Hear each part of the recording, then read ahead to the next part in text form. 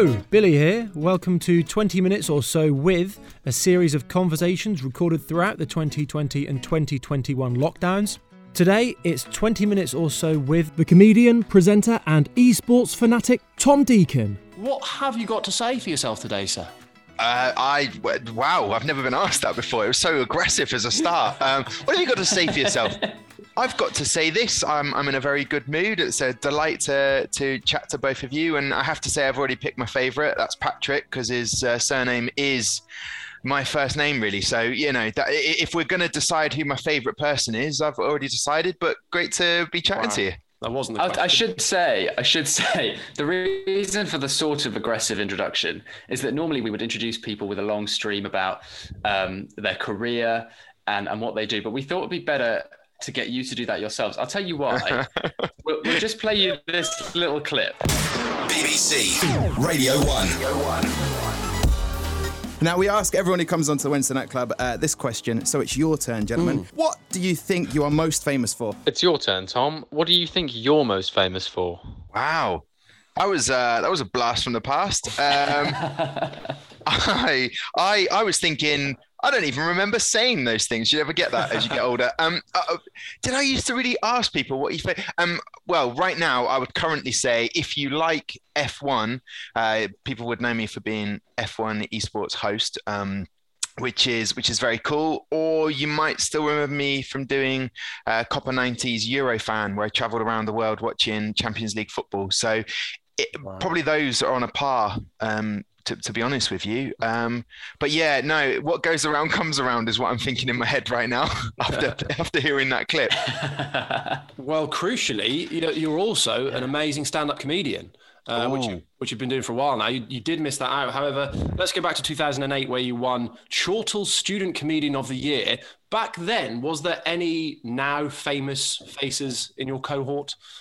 Yes, more successful, funnier people that have worked on it. I just know what it is in stand-up comedy is you're just so gung-ho when you start out. So I just left uni that sort of like a month before, and I was in the same competition with Ed Gamble, who I lived with a previous a further Edinburgh. Love him to bits, and yeah, he's amazing. Him and James Acaster with their podcast, they're world renowned.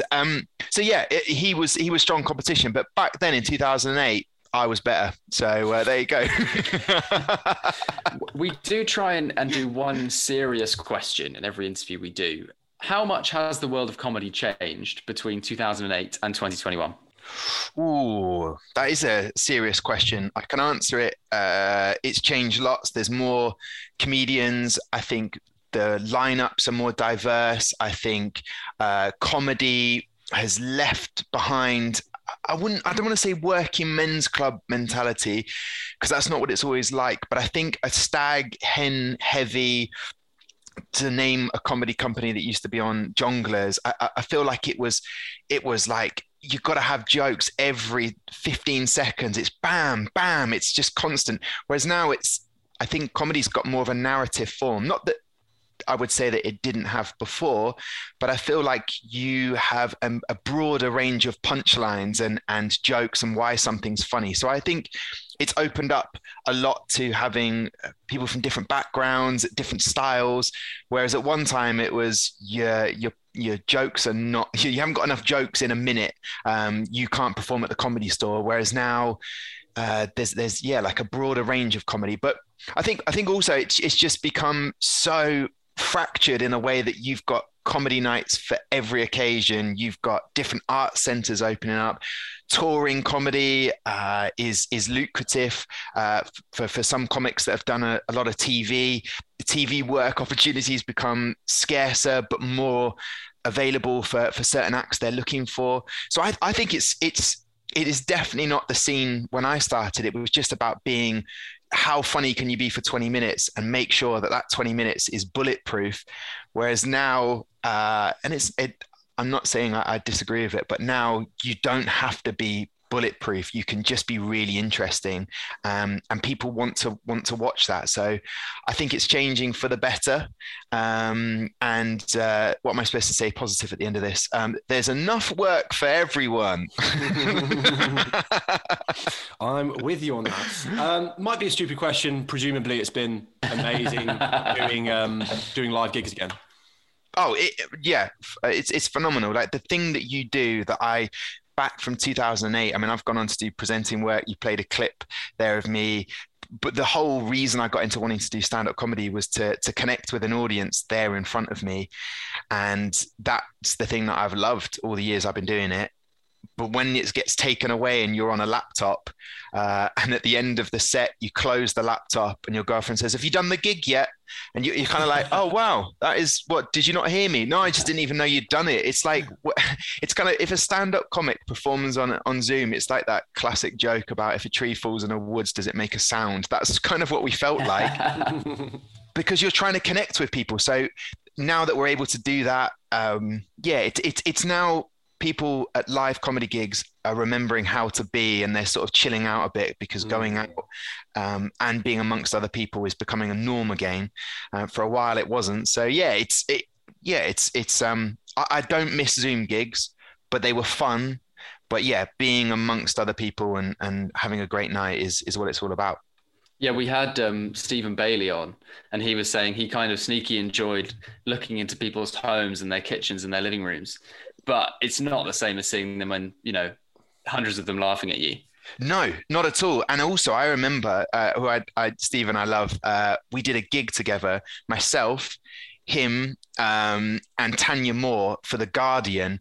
And I tell you what, guys, I did not know what The Guardian wanted in terms of jokes. Stephen didn't know, Tanya didn't know, I had no idea. We were just like, wow, did that gig, we had like a three-way WhatsApp call where we were just consoling each other. Like, was that, what just happened there? But you do get a window into people's lives. And I kind of miss that because at the stand-up gig, you're just taking them on face value. Whereas before you could really look in and go, is that really what your TV set up? Talk to me about that. Like, you get an insight into their world.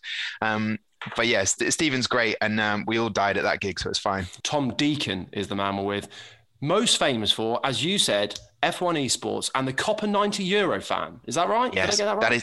That is correct. Yeah, you absolutely smashed it. That's the thing, that when you do work, whatever profession, for anyone who's listening right now, you always remembered for one thing, and that seems to be the thing for me. Eurofan. People message me every now and again on my Instagram and say, "Oh, mate, honestly, when getting into football, loved what you were doing," and I've obviously put that voice on for them, regardless, male or female.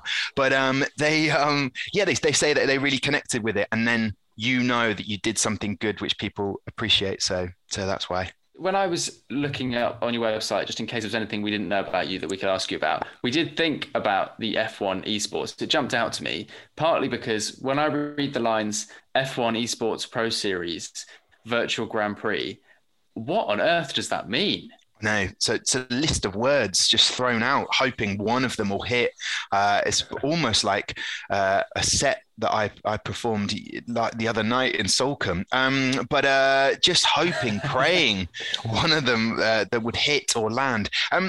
Essentially, the virtual Grand Prix took over when lockdown happened and there was no sport, there was no competitive anything really going on unless it was online. So they decided, look, we can't have F1 races. Motorsport in general isn't happening at all. So we will get some F1 drivers from their houses, give them a rig, which is essentially like a seat with a steering wheel, pedals, and we'll get them to race each other. And they had sports stars as well, like Ben Stokes, Stuart Broad, like cricketers, to footballers like Sergio Aguero. I don't know why I wanted to shout his name there, like the Premier League title winning moment. And so they just put them and raced them together. But that was just incredible.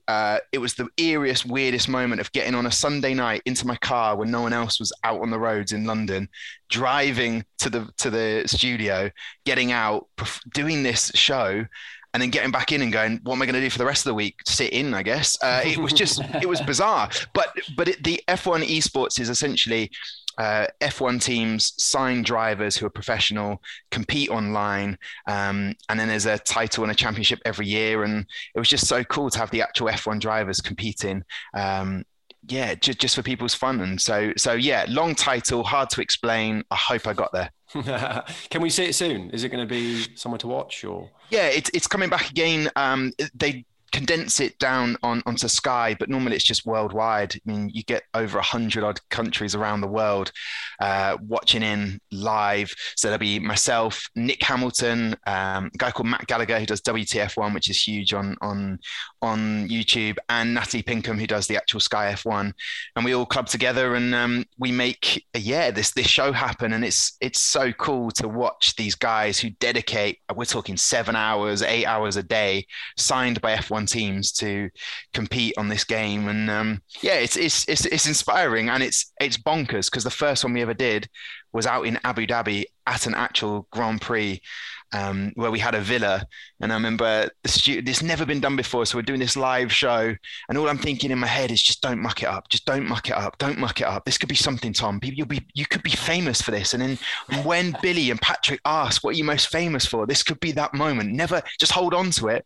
And then I remember the producer Amir go, you've got Fernando Alonso coming up to just interview him. That wasn't planned. So it was just absolutely bonkers. And then 5 years on, we're still doing it. And then for the worst reasons ever, the whole world gets to find out about it because we did the virtual Grand Prix. So and being on Sky Sports, actually the main Sky Sports main event, that was a kind of a dream come true. And my mates were like, well done you, mate. Only took a worldwide pandemic for that to happen. Cheers, guys. Cheers. I love your support. Every cloud. So Tom, from today, and you're actually the first person to be part of this new thing we're doing. Happens quite a lot. Most things don't work on this show. We move on. But this is a new thing. Might be the same. We're going to ask all of our guests to provide me and Patrick with a game of Would We Rather. And so, Tom, you have the privilege of being the first ever person to do this.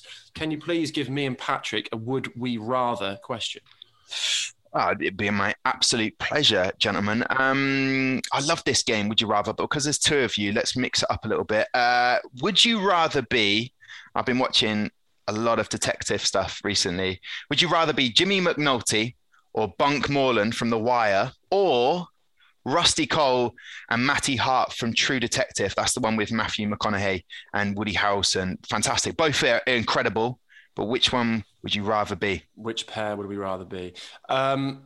Patrick, do you want to tell Tom the news, or should I? I mean, it's not necessarily bad news. No. Neither of us might have seen either of these programs before. So sure. We're launching this feature. We're kind of piloting the idea. Sure. Okay. So it might be a little bit of an explainer of who these people are. Okay, right. Okay. I mean, yeah, I see what's happened there. I've thrown out a stinker to start with, and that's fine because you know what? Maybe. I think people live in fear that they're going to make a mistake, but I've made a career out of it, so don't worry about it. I can still pay the bills, just about. Right. Okay. So if you've not watched it, The Wire, set in Baltimore, it's incredible. Ignore, I think it's season 2 or 3. You can ignore, but the rest of it's brilliant. It comes full circle. It's incredible. There's an amazing scene where these two detectives, McNulty, I can't swear, so I won't, but his tagline, the both of them go to a murder scene and they keep using the F word repeatedly. That's all they say for about a good 3 or 4 minutes of this scene. It's historic. Recently, the actor who played Omar sadly passed away, so people were reminiscing about how good The Wire was. It's iconic. It's incredible. Well worth watching. And the other one, True Detective, is got, as I mentioned before, Matthew McConaughey and Woody Harrelson. So that's all I need to say on that one, because I watched it a long time ago. But what I'm trying to say is 2 really cool detectives having to do a terrible job. I'd say that Matthew McConaughey and Woody Harrelson are trying to capture and get hold of a serial killer. I don't want to ruin it, but they do. And The Wire ends sadly because life comes full circle. So basically choose which dysfunctional people you'd rather be. Right. Well, I was actually expecting a massive, what? You haven't seen The Wire? You haven't seen True? I'm quite impressed about that detailed answer. So this is actually a very good first try for this feature, I think. Patrick, I mean, based on the actors. Yeah, I mean, I think based on the actors, we've got to go McConaughey and Harrelson, really. Yeah. Without even considering the context of the show. But then The Wire is, even though I haven't seen it, I've heard a lot more about it. I think I'd probably have to stick with McConaughey. I mean, then we get into the argument about which one of us is which. That was my next thing. I think we've got to go True Detective, haven't we? Yeah, I agree. And just to round this successful first feature of Would We Rather off, Tom, tell us, who would be who? Would I be Matthew McConaughey or would I be Woody Harrelson? I think just by your general demeanor, your voices, your attitude, the sassiness of you, really, Billy, is what I'm getting a lot of. A lot of sass there, a lot of sass. I can imagine you being quite confident with maybe there's something wrong been added to your bill at a restaurant. Patrick, funny you say that. That happened twice this weekend. And I bet you kicked the damn hell off. Do you know what? So the first time it actually went pretty bad. Turned out that we got to the end of the bill after so many problems. The waiter comes over, the table next to us has a dish that we ordered with a certain part of the food that didn't come on our dish. So we were missing like meat served with this fondue, right? We didn't get the meats. Gets to the end of the bill, literally paying after so many other problems. He lies to our face there and then. Is like, yeah, it doesn't come with that. Don't worry about it. So we carry on with the payment. Had that have happened, I'd have taken that card away and been like, mate, come on. So that was the first time. The second one turned out really well. The manager just comes over and goes, so guys, heard you've had some loads of problems. Everything okay? And I kind of kept it vague. I was like, yeah, we've had, a few, let's say logistical and technicalities. And he was like, I'm really sorry to hear that. Your whole meal's free. And would you like a bottle of Prosecco on the top? And I was like, well, actually, yeah, logistically, whatever I said like that. And I was like, but yeah, that would be nice. So completely free meal, free bottle of Prosecco, two ends of the spectrum. But hang on. What were you doing going out for sort of meaty fondue? That's the real headline here. Well, what is that about? It's a new restaurant in Stratford, which is an alpine-themed, sort of ski-themed place. And they do like fondue and tartiflette, and it's all like wood and got loads of pictures up. Really cool. There you go. Well, for a man who might understand après-ski, I don't personally. I just went at GCSE level at sort of age, and I could never afford it. It was basically just upside down bristles on a brush. That's all we were doing. Someone broke their wrist, and I thought it's not for me. So I think with that answer, Billy, that means Woody Harrelson goes to Patrick Thomas. More relaxed, more chilled about stuff. You're sort of Lincoln lawyer. You've got that Matthew, Dallas Buyers Club. There's something about you. You get stuff done. That's all I'm saying. And I thoroughly enjoy the acting work of Woody Harrelson, Patrick. I'm not complaining. He's a very talented man. He knows what he's doing. Tom, we haven't got much time left, but we do want to ask you a security question. Just going forward, sometimes they ask you for like your mother's maiden name or the place you were born. Well, I had this thing earlier in the summer where I was filling out a form and it asked me a long list of security questions. So I'm just going to pick one at random and ask you. I think I'm going to go for what were you doing on New Year's Eve 1999? Just a quick security answer would be good if that's all right. Sure. I can tell you this, and I don't think I've ever told anybody. 1999, solid year. Did you say 2019 or did you say 1999?